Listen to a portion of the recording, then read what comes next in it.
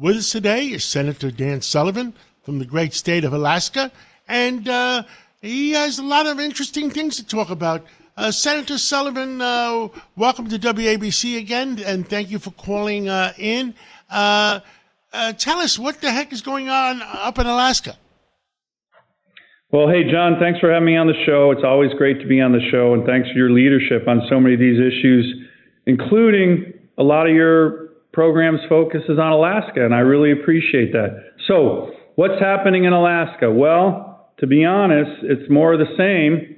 The recent announcement by the Biden administration to pull back the valid leases that were already issued under the ANWR legislation that we got done during the Trump administration, mandating that there be 2 leases for the ANWR area, which has billions of barrels of oil.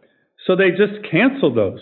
I mean, you want to talk about lawless, and then they restricted further what we call in Alaska the National Petroleum Reserve of Alaska, NPRA, set aside decades ago for oil and gas development. So, of course, this will have a negative impact on my constituents, on the great workers in Alaska. By the way, on the Alaska Native communities, the indigenous communities who are going to be really harmed by this. But as you know, John, and you talk about it all the time, and you're an expert, this should concern every American citizen. We are in this great battle against authoritarian aggression led by the dictators in China and in Moscow. One of our greatest strategic advantages over China, Xi Jinping, and Russia, Putin, is our energy and our natural resources and our energy dominance. This administration, as you know from day one, wants to undermine this great American strength, and it's because they're beholden to far-left radical environmental groups, and this is just another example. Gonna hurt Alaska, but gonna hurt America. Makes Senator, no sense. How does it affect the projects the president approved about 3, 4, 5 months ago? Well, the Willow Project, fortunately, it doesn't impact that. And we are continuing to build that, as a matter of fact. That's in the NPRA. Now, here's the big issue, John. A number of companies have taken out leases in the National Petroleum Reserve of Alaska, not just ConocoPhillips, but a whole host of others. And we are pressing them to make sure this doesn't impact current valid leases in the NPRA, in the National Petroleum Reserve of Alaska. That's critical.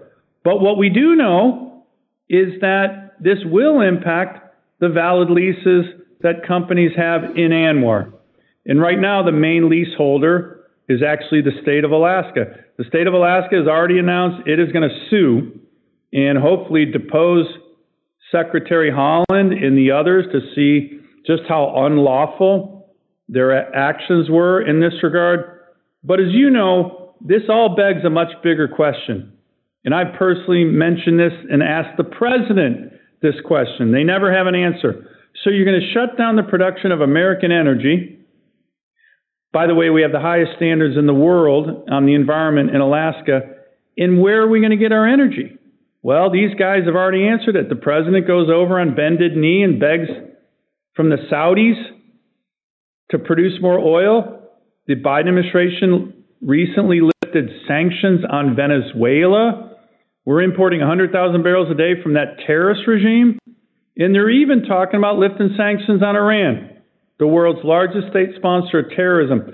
So we're going to get our energy from polluting terrorist regimes and not get it from America, Alaska, with the highest standards and the best workers in the world, too.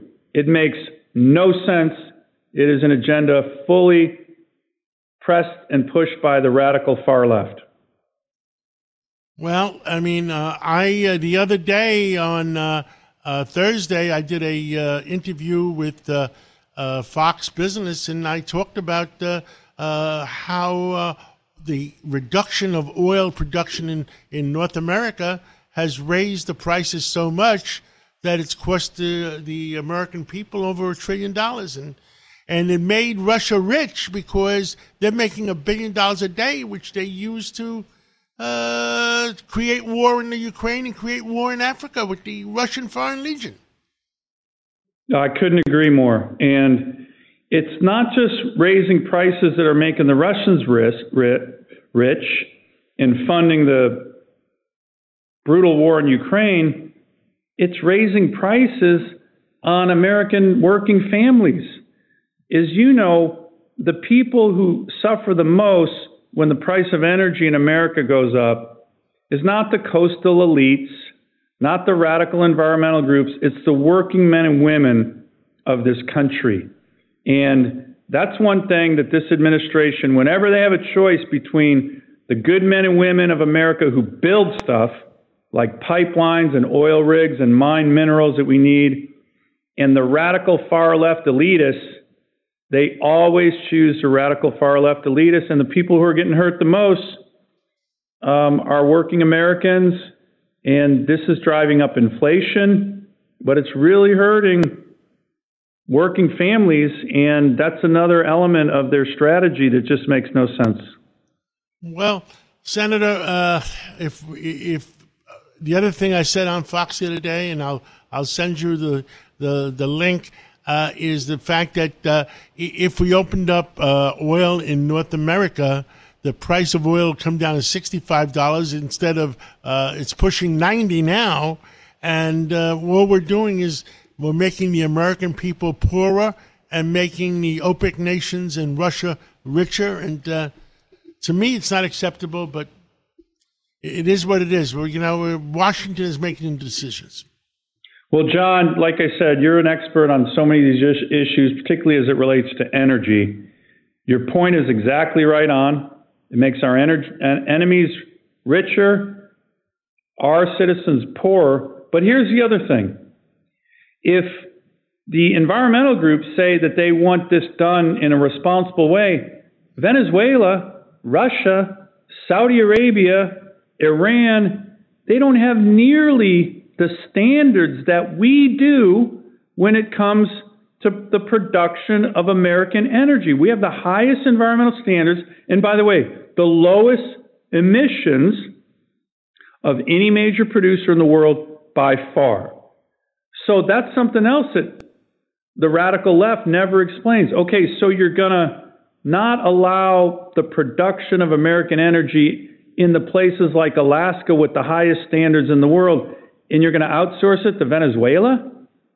Venezuela has a greenhouse gas emission profile that is almost 20 times higher, times with an X, than Alaska. Again, wow.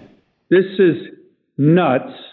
We have the highest environmental standards on the planet, and they want to outsource it to our enemies, many of whom are terrorist nations who don't give a damn about their environment. This is about as lose policy actions that you can imagine. Well, Senator, thank you so much for calling in this Sunday morning, and we pray for Alaska, we pray for America, and we pray for the world, because a lot of very bad decisions are being made, and we hope for better decisions in the future. John, always great to be on the program, and thank you for your leadership on so many of these issues. Thank you. Look forward to catching up. Yes, sir.